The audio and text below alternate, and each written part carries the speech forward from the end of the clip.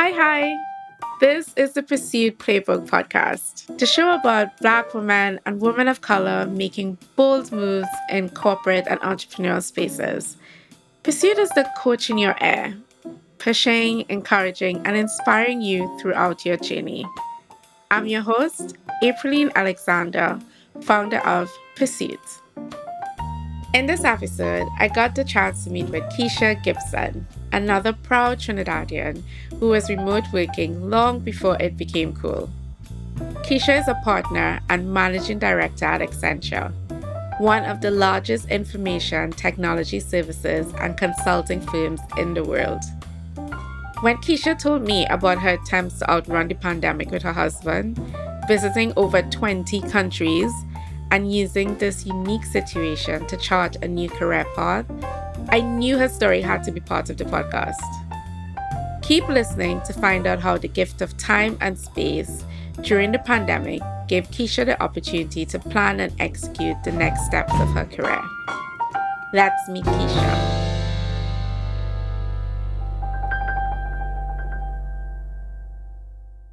So, Keisha, you are joining me today, and I know you have a really packed schedule as a partner and lots of other strings to your bow.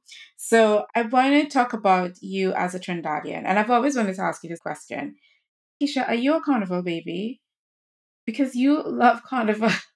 No, but are you like really a carnival baby? You know I'm a carnival Were you baby. born during a You have carnival you've season? No, I don't think I was actually. My birth I'm born in March, so that wouldn't be carnival babies are like September, aren't Are they? they? Yes, because they after. Yeah, they after. Because you have this love of carnival and this love of carnival culture that is not about what it has become with being seen. Like I think you would be super happy and super comfortable in Juve dress, covered head to toe in mud and oil, and as super happy and comfortable in a frontline costume or an individual costume. So where has this love of, I mean, it has to be that you're Trinidadian, but I feel as though you love it a lot more than the average Trinidadian does. I blame my mother, and I did say that to her this carnival. She has two daughters that are completely in love with carnival, and that's how she's always been. I've always known her to be involved in every party, every single time, Monday and Tuesday on the streets. And my dad hates carnival, so it's definitely not him. He'd be at home being very, very grumpy.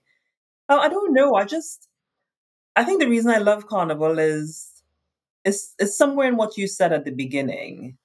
It's a leveler. You can't tell who's who. You can't tell who's rich. You can't tell who's poor. You can't tell who's Trinidadian. You can't Yeah. tell who's not. We're all, when it comes to Juve, it's certainly a socioeconomic leveler as well because it is oil, Yeah. paint, mud. And then on the street, it's a leveler in terms of body shape, size. Everyone looks beautiful in a carnival costume. Now, I'm not sure I agree with you on not wanting to be seen. The reason I pay a lot of money for an individual costume is that I just like being at the front of the band in the biggest costume, which, is definitely one of my Your perks. areas of development, so to speak. And I've certainly enjoyed it more. I've had to spend on it. I tend to enjoy it even more. And how do you weave your culture into your career identity? Keisha, the MD, the partner, like how is she infusing her Trinidadianness, at work? Well, I mean, my Trinidadianness is a very important part of me. In every single intro that I do within Accenture, I start off by telling everyone I'm from Trinidad and Tobago, which a lot of people don't do actually. So it's a very, very important part of who I am. It's a culture I'm incredibly proud of. It's probably why I'm also very into travel and seeing different cultures because Trinidad is truly a melting pot of Yeah. different cultures. I give you a good example. So, as part of my role with early talent, and because there are lots of religions and people of different backgrounds as part of that community, I've always found it interesting that in Trinidad we celebrate all of these Religious different holidays, yeah. cultures as well. We all get Diwali, Eid, Yes. Shouta Baptist, Easter, every single holiday on the planet we seem to have as a nation, as a public holiday where we are formally invited to celebrate somebody else's culture. And I take that from Trinidad and infuse it in the way in which I do things. So even little things like when we do lunches, I make sure that the food is halal because most meat in Trinidad is halal. Most people don't know that, but even when you go to Kentucky Fried Chicken, it's halal chicken, right? And I don't see why you can't do that as a default. I think I've also expanded on that, having been to some really beautiful countries where when I tell people I've gone there, they say, why would you go there? And then when I tell them what I've seen, they want to go as well. It's a combination of just being appreciative of different cultures, but also continuing to be curious about others and planning for that 100%. I want to start from your undergrad experience because I don't know much, although I know you went to an all boys school for the last 2 years of your education in Trinidad, which is a big deal if you're in Trinidad because they only let like five top girls in every year. What was that experience like? Yeah, no, I mean, it's a really good question. If I take you back to primary school, so I went to an all girl primary school, Catholic. I then went to an all girl secondary school, also Catholic. And after O levels, at least that's what it was called in those days, I chose to do math, further math, and biology and GP for my subjects. And the only place I could do that was at an all boys school, another Catholic school. You're right, they let in a handful of girls into the year. It was really interesting because the first couple of terms, the girls were came top of the class. I think the boys were highly distracted. And then after that, we sort of raised the bar in terms of performance. And after that, the guys buckled down and started to perform quite highly as well. So in some ways, it's actually a really good, very small use case for why having diversity actually matters. Because the guys just could not take the fact that girls were topping their class and they just started to study really hard. A couple of them went to MIT for their undergrad. I went to Wharton for mine. And so what I'd say is that experience probably taught me how to be competitive, but how to also collaborate, and also made me stretch my thinking in terms of where I wanted to go next with education. I had not been thinking about Ivy League in the US until I realized, oh, maybe I'm just as smart as some of these guys. And when they started to apply to go to places like MIT and to the Ivy League schools in the US, I thought, well, if they could do it, so can I. And that's how I ended up applying to Wharton, and that's how I ended up there. And how was Wharton? It's such a prestigious institution. How was that experience? It was hard, actually. So when I moved to the US, it was my second time outside of Trinidad and Tobago, and my second time to the US. The first time I had been there for about a week at an aunt's house, and that basically was just playing with my cousins, not really doing much more. Everyone understood me at my aunt's house. When I then moved to Wharton a couple of years later, it felt as though I was in a completely different world, away from all family, all friends. My accent then was incredibly strong, and so I wasn't always understood. And then, obviously the level of academia in Wharton is second to none, right? So in class, I was rubbing shoulders with some of the best, the brightest, but also some very wealthy people as well. And that's when I really started to understand what wealth actually meant. It's just a really interesting experience, opened up my eyes in terms of what real smart people can do and how to stretch my thinking in that space. It also made me realize there's a world outside of the Caribbean. It was good to feel as though I could rub shoulders with some of the best and the brightest. And again, that was another stepping stone to widen my thinking in terms of what I wanted to do next and what potential I could have in the business world. And you've had a couple of international stints post your undergrad. Where have you worked? I think worked is one question. I've lived in about 8 countries. I've stopped counting, but they included, of course, Trinidad and Tobago, as well as the US and the UK, Spain, South Africa, South Korea, New Zealand, Costa Rica, quite a few countries, and all very, very different. And I've stopped counting how many places I've actually worked in. What I do know is that I've worked in every continent except for Antarctica. And I've mainly done that through doing telecoms work, which is the field that I'm currently in. So the past probably 15 or so years is when I've majored within the telecoms space, doing consulting, transformation type work across multi-play companies. So the likes of a Vodafone, a Virgin Media, O2, Sky, equivalent of those companies in pretty much most of the continent. So I've traveled quite a lot for work, and on a personal level, I've traveled to 118 countries, and yes, I'm counting. So travel a lot at a personal level as well. And this is a really great segue into the MBA conversation. At what point in time in your career did you decide to do your MBA, and why go to Spain to do it? Well, that was a really interesting decision I think I made. So I had been working in the FMCG space. I was working for British American Tobacco, a subsidiary of BAT in the Caribbean called Whitco. And I was in charge of 30 something countries across the Caribbean and Central America doing market research as well as brand marketing. And BAT had moved the capital of their region to Costa Rica. And so I moved and lived in Costa Rica for some time as part of that job and started to learn Spanish there. And I think that's also what really awakened me to other parts of the world. I'd not been to Europe, I'd not been to London or England at that point in time. I didn't realize I could pick up a language so quickly. So I became quite fluent in Spanish relatively quickly, which was a surprise. And I wanted to continue doing that. And so the combination of the language skill as well as wanting to explore, there's always going to be a travel theme here, wanting to explore beyond the Caribbean and Central America, and also not wanting to sacrifice quality of education.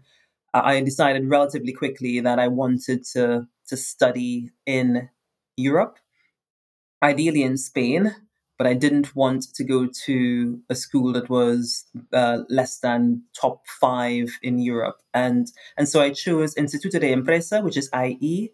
And at that time, they were number three in Europe for their international MBA.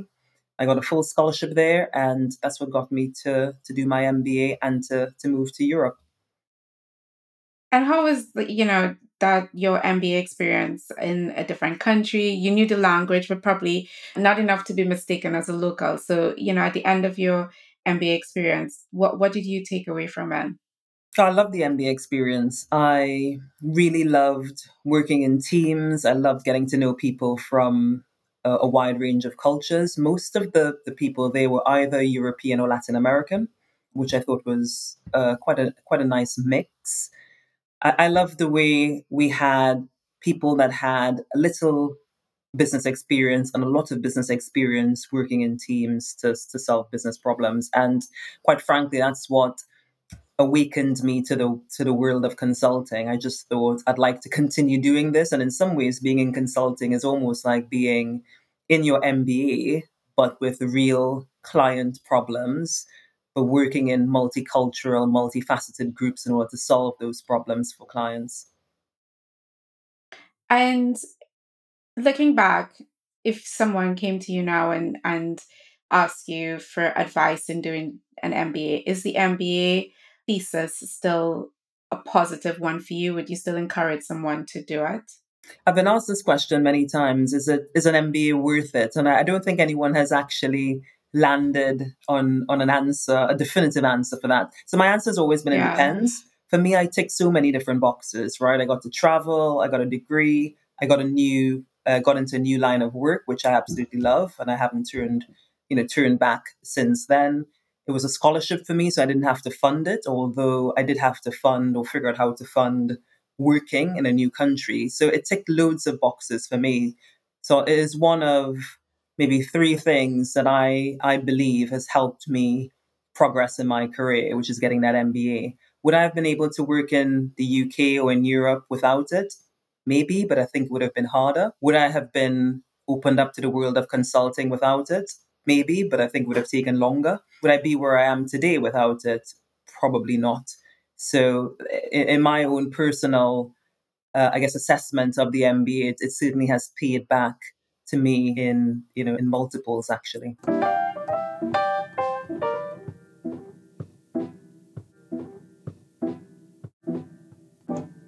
So the MBA helped you decide or crystallize that you really wanted to get into management consulting or transformation work. For anybody who doesn't understand what transformation work is, could you explain it to us what it means? When you study an MBA and businesses come to you and try to convince you to apply for jobs there, that's when I realized, right, there's a world out there I didn't know about. And I thought, well, I'm just going to try it and see if I like it. And that's how I ended up. So I didn't know what it was. But to answer your question, and how would I describe what is management consulting or even transformation? I use a very simple analogy, and I refer to us as the almost the doctors for businesses. And I hope that don't take it in a grandiose manner, but basically we go into businesses and do diagnostics, right? To find out, are you profitable enough? Are you efficient enough? Are you customer centric enough? Do your employees like being here? And a whole host of questions that then unlocks areas where a business can perform better. And once you've unlocked where the business can perform better, that then leads you down many, many different paths, right? So it can be, okay, the technology you have is old and archaic, and you need to move to the cloud in order to become more efficient and also to get sustainability benefits as well. And that's a different type of transformation. It could be that you are operating with a cost base that's a lot higher than your peers, and therefore the type of transformation might be ZBBB, which is zero-based budgeting, where you look at how to build from the ground up a lean and efficient organization. Or a third example might be that you're getting loads of customer complaints coming in, you're losing customers on a regular basis, they're spending less with you. And that could lead to a different type of transformation where it's all about customer centricity, looking at the marketing, sales, effectiveness, contact center, digital, and coming up with ways in which you can transform that business so that customers do see value from it and it becomes more profitable. So I guess the answer is, how long is a piece of string, right? Because depending on what your diagnostics produce, you can end up doing a wide range of different types of transformational activities within a client or an industry. That's a really good way of explaining it. We had a conversation in preparation for this, and you said that you now lead 1,000 plus people. And that to me is not my ministry. It would induce a little bit of anxiety each morning for me. What is it like to be responsible for 1,000 plus people? I think it's great, actually. I think we talk a lot about having more diverse leaders and having more diverse teams and more diverse organizations. And very often what you see in companies is that they do hire more diverse leaders, but then your span of control or your responsibility is a responsibility of one or two compared to some of your counterparts, right? In my case, that's the opposite. I lead within strategy and consulting for the UKI. I lead the largest team, bar none. And I think it's an incredibly important team because it's a team of what I call early talent. So it's the new entrants into our company and into this line of work who've just left university in some instances. In other instances, they're apprentices, so they're getting their degrees while getting on the job training. Sometimes they're just here for a 1 year placement, or they could even just be here for a summer internship. So it's some of the youngest, freshest, brightest minds in the UKI and globally, because we also have some global parts of the organization, people who come from outside of the UK as part of my organization as well. I think it's great. As part of that, I also lead an 80-person management team because clearly a 1 to 1,000 ratio would be quite a big one. Unsustainable. Exactly. But a 1 to 10 or 1 to 12 or 1 to 15 ratio is makes a lot more sense. So I have quite a large management team that helps me to run it day in, day out. And a beautiful pyramid underneath me that means that I mainly get any escalations and get to do lovely things like monthly town halls with everyone, sharing monthly reflections via Yammer or again via some form of broadcast, and just being able to shape the strategy, of that part of the organization and also be able to influence the rest of the organization. What I think is incredibly important is as we're shaping young minds and getting them to learn and grow as part of our organization, which is the right thing to do, we also have to use their unique qualities and the unique way in which they think to infuse that in the rest of the organization as well. So my role is almost to bridge that gap. I'm incredibly proud because that team of circa 1,000 is very, very diverse. It's over 50% female. It's over 40%, 40 to 50% BAME. It has a large Caribbean population, Black Caribbean population, because we've focused on that. We have a large Mm. population of neurodiverse people, as well as a large population of socioeconomically diverse people. And we also have a large LGBTQ plus community. And also, I've been seeing lots of other religions that normally aren't in the majority also at a large proportion in our team, such as the Muslim religion. So I think we have a beautiful melting pot of diversity, lots of intersectionality. I think we need another word because most people seem to have three and four things they're intersecting with. If you think of all those Yeah. elements of diversity that I just mentioned, and I think it's the way of the future. Frankly, what I say to this group every time I meet with them is that they are the future leaders of Accenture. And when I look at the leaders currently in Accenture, a large proportion have come from the analyst community. So I can't wait in 20 years to see what Accenture looks like, but I'm hoping it looks very similar to my early talent group in terms of a large element of diversity at the top with real roles and responsibilities and spans of control as well. And how would you say your leadership style has changed over the years? It has had to, right? I think if I think back to when I probably became a manager a very long time ago, that would have been a manager of one or two or a handful of people. And it's a very different hands on experience. And in some ways, micromanagement experience. I think I probably started off as a micromanager, do this exactly this way because that's how I would have done it, right? And Yeah. clearly that's being a manager, that's not being a leader, which I've had to Yeah. learn in all fairness.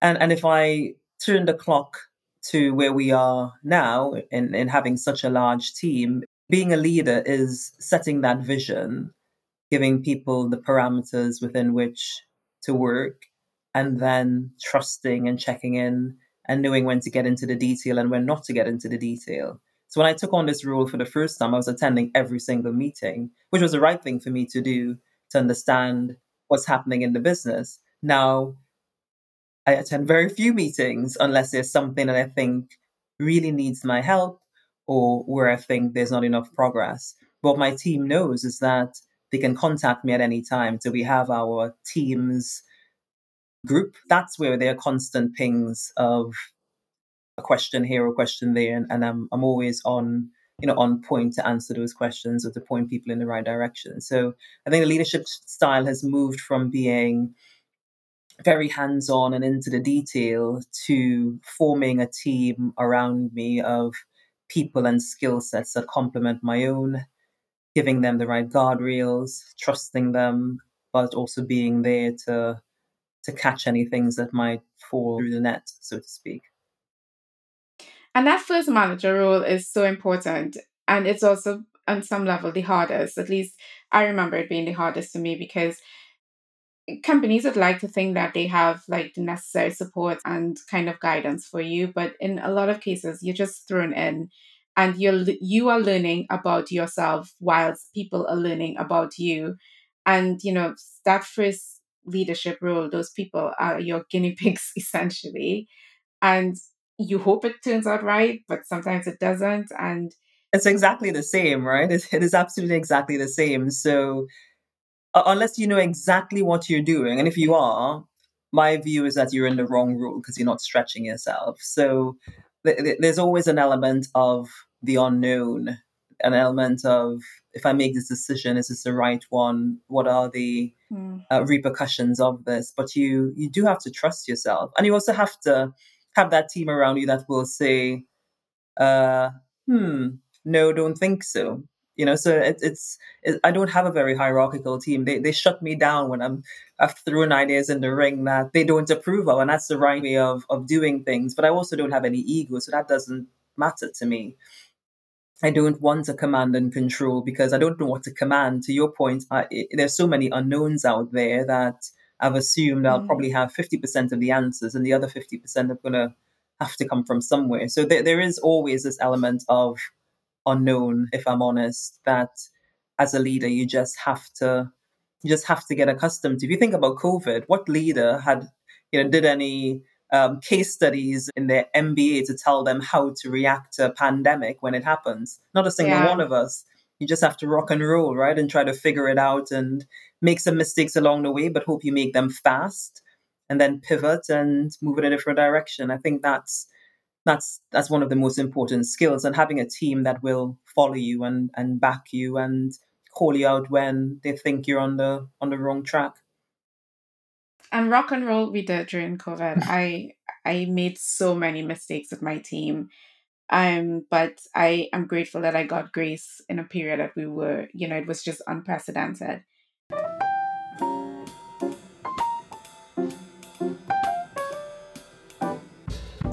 So you and your husband David decide that the world is coming to an end. So why go through that experience in the UK? We'll just get in the car and drive until the world comes to an end and Yeah. have that experience on the road. And then whilst you're doing this, you had just left a job, you were taking some time out, Yes. and you were deciding on what next to do. So talk me through that decision to leave the UK during COVID, and then what made you sit down and say, okay, this is what I want, and here's how I'm going to achieve it. On the first question, we followed all the rules. So let me just say that right now. But because I was in between jobs and David had already retired as planned, we decided that we would go to France. And then we kept moving the goalpost further east as more and more restrictions came down in the UK and the rest of Europe changed their ways of working or learned from COVID. And we took about 23 COVID tests within a very short period of time as well. So we were constantly checking that we were safe. And in some ways, it was the safest space for us because it was just the two of us in my car. We went to Airbnbs and hotels that were pretty much abandoned because there were no tourists. And so we pretty much discovered a way in which to isolate and to be safe during COVID while experiencing other cultures. And it was amazing. We even ended up in places like Egypt, seeing the pyramids with no one else around us. We ended up in Rome, seeing lots of those lovely sights with no one around us as well. So it was a really magical experience for us, and one I don't talk about too often. I talk about a bit more now, but seemed unfair to talk about traveling to 20 countries in that year of COVID when most people were at home. But yeah, an amazing experience. On your second question, which is on what did I do then in order to prepare for my next role or next job, was as we were traveling, I just started forming a list of things that I really loved in previous roles and things that I really disliked in previous roles, and used that to form a list of organizations where I thought I could be successful. It became really clear to me that I would stick with management consulting because it's a profession that I like. I like those transformational problems to solve. I would stick with the industry for now, but I do think a lot of things that I see in the telecoms industry are transferable. That helped me to narrow it down to which organizations, because I also knew I wanted to work for a large organization with a brand that everyone would recognize that can truly do transformational work. They wouldn't just talk about it, they could deliver end to end. I interviewed with four companies. All of them are names that people would recognize. I probably won't say who they are on this. Three of those organizations offered me roles. And I chose Accenture because we do the strategy work. So I sit in strategy and consulting, but I also have peers that can do the hardcore technology implementation, the cloud transformation. We also have BPO services, so customer operations, call centers. We have a lot of innovation, so anything to do with AI, RPA, metaverse. And we have lots of companies that we have acquired as part of our song capability, and they do some of the, what I would say, the sexy side of consulting around leading edge technology. There's marketing in there, there's advertising in there, there's design, etc. And so it was a really easy choice for me to come in as a relatively senior MD into Accenture to be able to stitch together all of those and also still have access to the clients that I'd worked with in the past. As part of traveling for that year across those 20 countries, it just became clearer. Sometimes space gives you clarity. It just became really clear what I needed to do or where I needed to go to be successful at this stage of my career. So you're out of the UK, you make a list and you have four or five, and you know exactly what it is you want to do. So then what do you do? Do you go on LinkedIn and, make contact, or do you go through your network? Like, operationally, what were those physical steps that led you to the interview process for all of these big name firms? The first step that I took after making that list of organizations was to map that to what I would call intangibles. Did I know anyone there, or was I one step removed from someone, not just in the organization, but in the exact space in which I wanted to be in? So, consulting, telecoms. And unsurprisingly, I was well connected in most of those companies. And where I wasn't, I knew someone that could get me a connection within one of those companies. I also looked at recruiters that had recruited for me in the past or had gotten me jobs in the past, and I reached out to them because they know me or knew me. And then thirdly, I spoke to my clients once I'd narrowed down the list, especially when I was at a decision making point. I spoke to my clients about my options and got them to weigh in on, does this make sense? Would you follow me if I went to work for that organization? And that was actually quite an eye opening conversation. For one of the organizations that had made me an offer, one of my clients said absolutely not, because I've had a bad experience with that organization in the past. And clearly, that's just one data point, but it was an important data point for me, especially when that option was neck and neck with another option. So those were the three steps. Do I know someone in the organization in my space? If I don't, do I know someone that can make that introduction? Are there recruiters that can get me in? And then thirdly, with my clients that I would want to continue working for, would they continue to work for me under those other brands? And that's really important because as senior at your level, the clients that you've worked with before, it's important that they want to come along with you because they would bring business to your new organization and you'd probably have an inside track into some of the problems that they have. Was there at any point in time where you felt as though, oh, what am I doing? I know how did you keep pushing through because you know that this was the right space and this was the right company and the right job for you? I didn't have many doubts, April, actually. The more I had conversations, the more I became sure of this being the right space. I had, over a decade of experience already in this space. So it would be, someone would have to explain to me why not. I've always gotten good reviews in terms of fellowship as well as sales. I had really good stories about transformational work that I'd done in the past, globally as well as in the UK. It would be hard to poke holes actually in that. And that's what made me even more secure, I guess, or more determined. And out of the four, there was one that said no. And I still to this day think, I'm not sure why you said no. Genuinely, not because I think of myself as great, but even the feedback that I got was just quite inconclusive, which is absolutely fine. It Mm, might have been a culture thing, it might have been ways of working, it might have been how I presented myself, but it wasn't based on not having experience. And so I think particularly when I got the first offer, it made me even more confident that I was moving in the right direction. And actually my conversations with others became more detailed and more specific about things that I genuinely thought I would need to be successful. And that was things like making sure I could recruit a team in, because it's very lonely going in as a someone senior into an organization without the ability to shake up a team.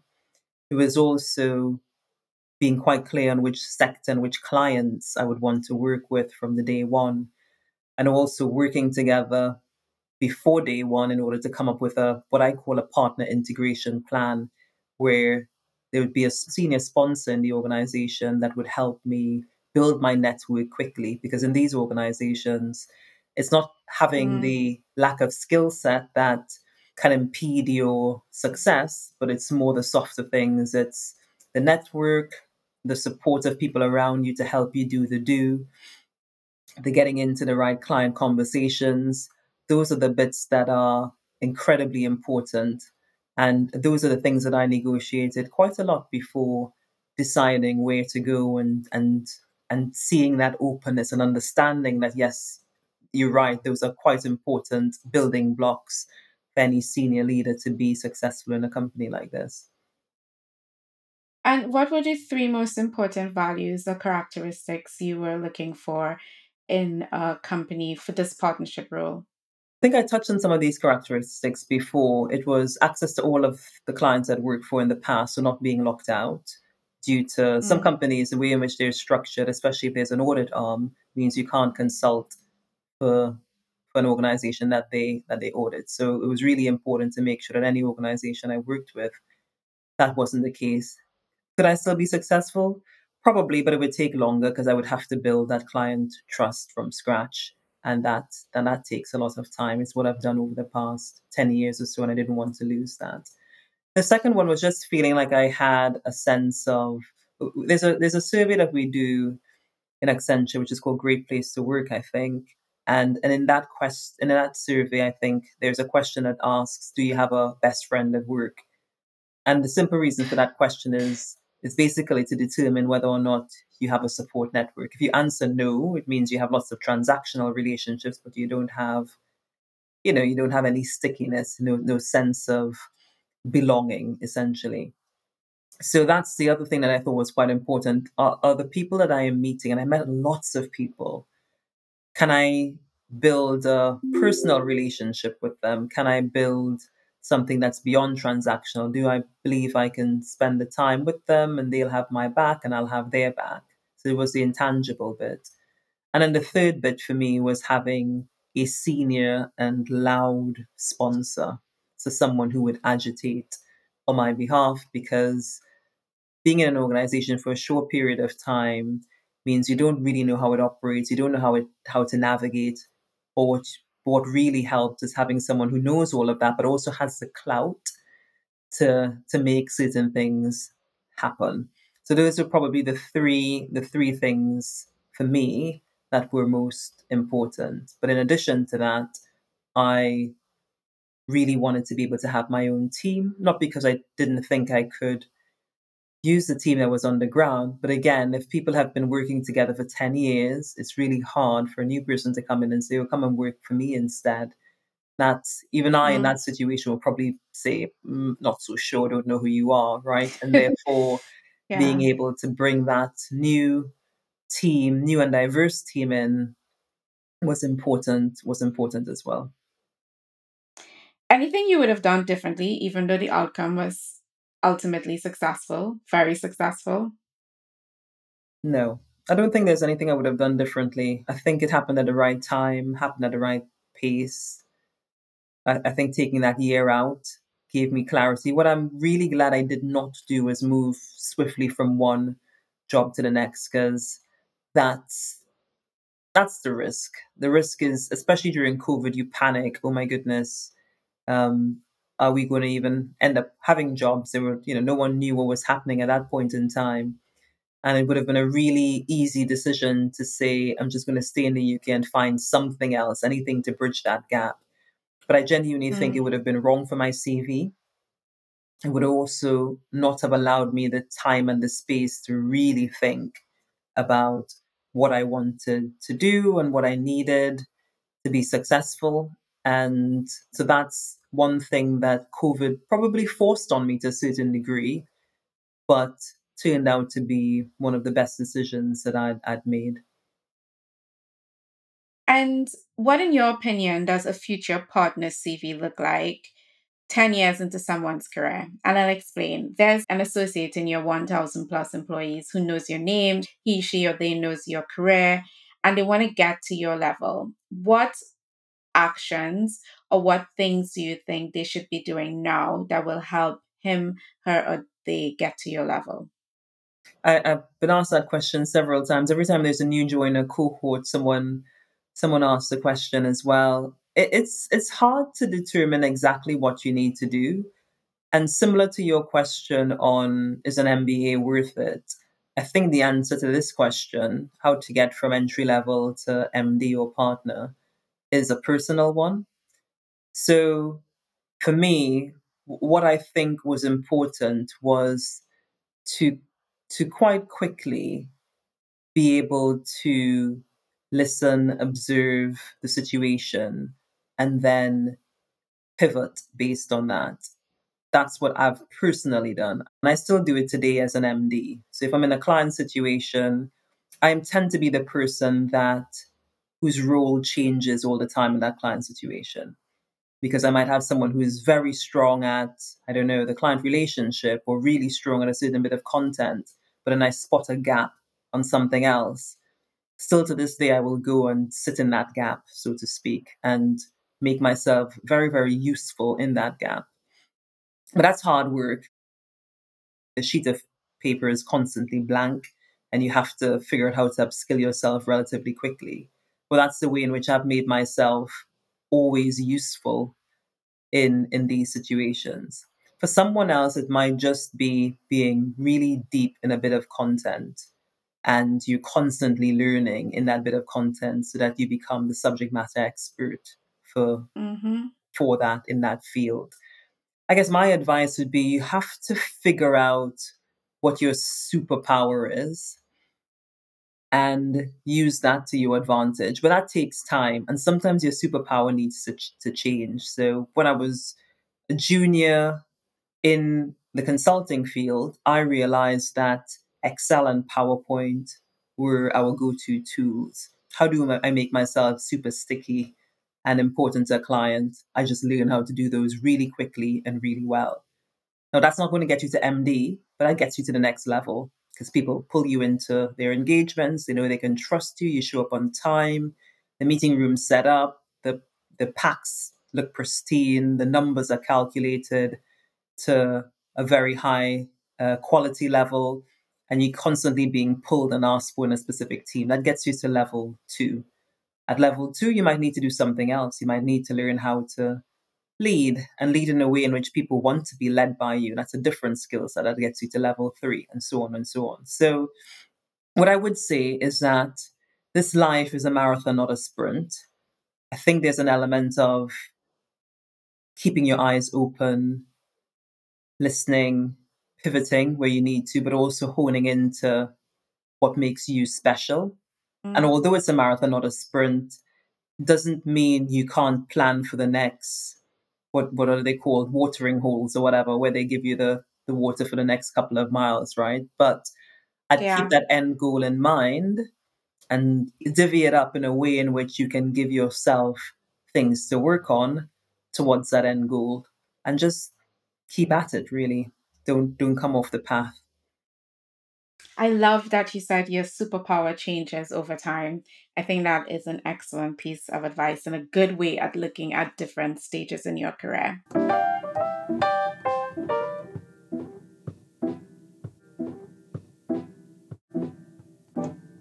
We now want to talk about your playbook. Those three pieces of strategic plays or advice that you would give anyone and that you have used throughout your career. So, what's your first strategic play? So I think my strategic plays have changed throughout my career. I'll start with the one that I definitely use more now than I did in the past. And that's just remaining authentic. And I know that's a bit of a hackneyed term, but it's for me, it's incredibly important. So, what do I mean by that? I think the advice would be determine what your non negotiables are and make sure that in any situation or organization that those non-negotiables don't exist. And I think that allows you to then remain quite authentic in how you behave and how you learn and how you react and how you interact with others and the things you say, don't say, etc.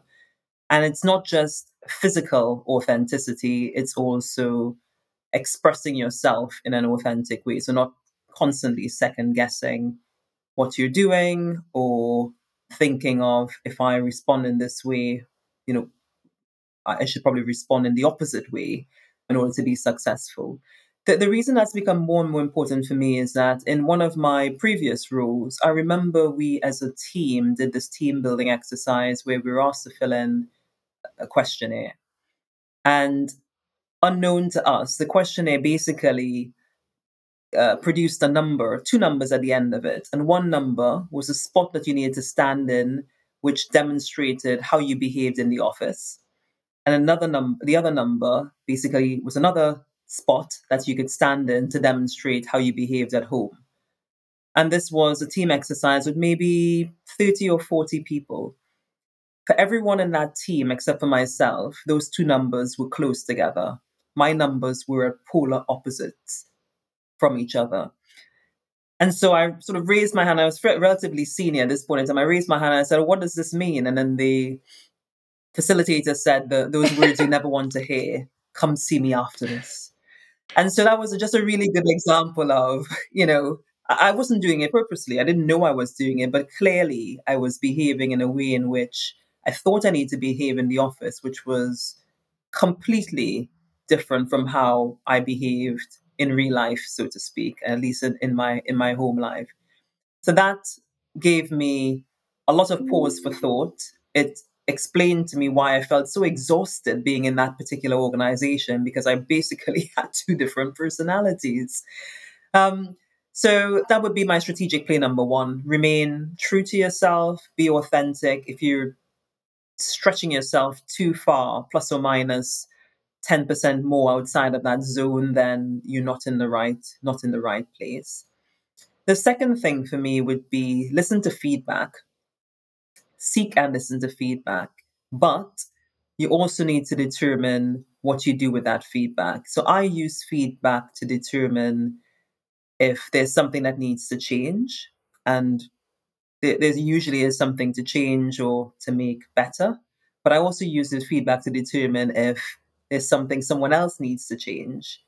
And so I think a lot of people s- shy away from feedback because it's an uncomfortable process to be in, but it depends on what you use it for. You don't have to react to every bit of feedback, but I think there's a lot of insight that you can get from the feedback that you receive.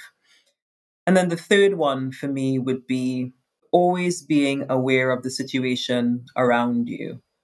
And I think it probably ties into being a little bit political, maybe, or maybe not. But what I wouldn't only do is get my head down, working and producing good quality work. I'd also recommend taking the time to lift that head up and observe what's happening around and see what needs to change with you or with others in order to make sure that you're being seen and heard. So those would be the three. I could probably go on and on, but those would be the three things for me: the authenticity, the feedback, both for acting and for not acting, and that observing and being astute as to what's happening around you while still delivering on your promises or delivering quality work.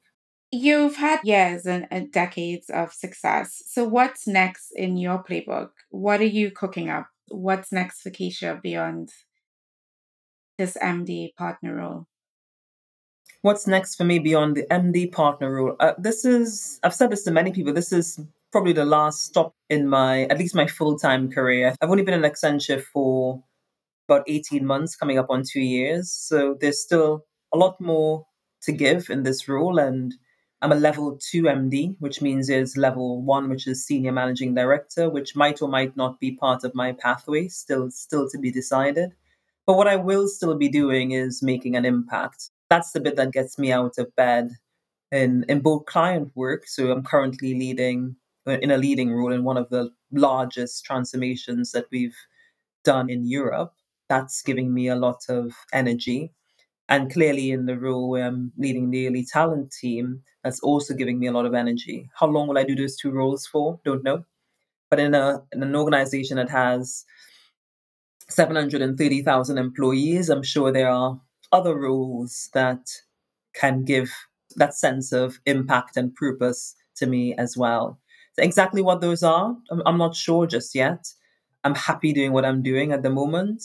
But back to my last point in terms of head down, doing what I'm doing, but also observing to see what other opportunities there might be and when might be a good time to make a slightly different move. So just I guess watch this space. You have this sort of quiet strength that I didn't know that you had until this fateful conversation. I want to take you back to September 2020. I remember I was in line to go to church because I was so desperate for a solution to a particular issue that I was having at a point in time that I was like, you know what? I've tried everything else. I'm going to church. So I'm in the queue. I'm in the queue to go to church because you have to line up space and the whole thing to get into church. And I don't know what happened. Like we exchanged messages on Instagram and I was just telling you something that I was going through at that point in time. We knew each other. I wouldn't have said that we were close enough at that point in time. We are now to have these conversations. But I just probably was being at the church. It's like probably God has sent Keisha to like, probably this is what it was. So I'm there and I message you the situation. I remember you telling me, you're like, April, you have to fight because it's not just about you. It sends an indication about some of these the structural issues within the organization from making employees of color feel comfortable. So it's not just about you, it's about the person next to you, the person after you, or the person who's, there. And I remember thinking like she was so right. And you gave me the strength, or probably God did, because I was in line at the church, and to go and, fight, to just be, not to back down and to be intentional. You've always had this sort of intention about making sure that women of color in the workplace show up and that we're successful and we know that we are examples for others who are coming behind us and that we should, keep that in mind. Has that always been something that you think of as a woman of color? I don't think I've always thought of it because if you think about growing up in Trinidad, everyone's a woman of color or a man It's of true. color. So I haven't always thought about it, and I'm not sure. I actually can't remember the details of the conversation. I do remember talking to you, and I remember you being in church, about to go into church. But I'm going to link this back to the whole listening and observing comment that I made. So having been in Europe for a while, I've changed the way in which I would react to certain situations based on listening and observing, particularly, other people around my husband, for example, and other colleagues. In Trinidad, my reaction would normally be, I'll just try something else. Too bad. Um, they don't know what they're missing. It would be that sort of speech I'd give myself. Here, if there's an issue, a complaint is raised. And the complaint is raised formally. And I'm talking about things like your broadband being down. My husband would be on the phone, and guess what? He's going to raise a complaint because the broadband was down. Whereas I would be, okay, let me just wait 20 minutes, go for a walk, come back, and hopefully it will be up and running. And I think that sort of observation that I've seen being in Europe is what I've taken into pretty much everything, but mainly into the work life. If something's not happening in the right way, my first thing is in the right way to say, this is not right. Here are the reasons why. This is what I think you should do. And let's have a chat about it. Because the advantage of being in a place like the UK is that these things become transparent for others. They can't be hidden Mm. away or locked in a drawer. You see it in politics as well. Anything that is found out about, whichever politician, the prime minister or whatever, gets spoken about in open forum, and we discuss it, and then things, hopefully, at least in most cases, get done about it. You might not agree with what gets done, but it's It's addressed. discussed. And that's the learning I've taken from being in this part of the world, this sort of open dialogue about things that you don't believe. All right. And in some instances, someone would convince you that actually you were wrong, right? Actually, that was the right thing to do because of X, Y, and Z. But having that dialogue and that debate, I think, is important. And I think is the first step in any catalyst for change. I think bottling it up and going somewhere else, you don't know what the messaging is thereafter. You're not in control of the message when you do that. There could have been a whole host of things that people say why that person has left. But when you erase something and have it documented, then you're in control, at least for one aspect of that messaging. And that's definitely something that I take very seriously. Most people know me as an escalation point, and you probably didn't know that at the time you I spoke to me. But didn't. even in the office, an analyst came up to me yesterday. He came into my office, and I can't remember exactly what he said, but I immediately left the office and I solved it. And he said, I can't believe you did that. I'm like, we're not gossiping here. If you tell me something, I'm going to solve it. And he was panicked that he's now going to be known as, telling tales, etc. out of school. I said, well, next time you need to try to solve it first. But if you come into my office and ask me or tell me something's not working, I'm not just going to sit Mm. here and have a chat with you about it. I'm going to figure out how to raise it, how to get it sorted. And someone might push back and say, well, we've tried it before and it can't be sorted. Not a problem. But at least I know I've Yeah. tried, and I'm person number 101 to have raised it, and that's logged somewhere. That's not been always the case. I'm a very introverted individual that just like thinks about stuff and never gets anything done. It's what I used to be many years ago. And now I think about stuff and then I figure How out to get it how done. to get it documented, or at least how to get some form of change. Or in the case of my husband, he'd be thinking of how to get compensation for his 20 minutes of downtime on the broadband. So I haven't gotten there yet, but just give me some Okay. time. Keisha, this has been great. Thank you so much. I can see Lucky in the background. Is that Lucky? That's Ephesus. Ephesus. Lucky's hair lying in the sun in front of me. Okay. And it's Ephesus. Keisha has That's two lovely Ephesus. cats, Lucky and Ephesus. And I can see one of them in the background. Thank you so much for talking to me. I really appreciate it. And I can't wait for everyone to hear your story. Thank you for having me. Really appreciate it. I hope you got some actionable pieces of advice from hearing Keisha's story. To learn more about Kysha, you can visit us on Instagram at Meet Pursuit. Don't forget to check the show notes for more information about all our guests and the Meet Pursuit community. On the next episode of Pursuit, I'm excited to have Tandy Macabella on the show. Tandy is a lawyer, influencer, and skin enthusiast. She's the only person I get all my skincare advice from. Pursuit was produced by Iwan Obanyan, production assistant Adedamola Bajamo, with production by II Studios. Thanks for listening.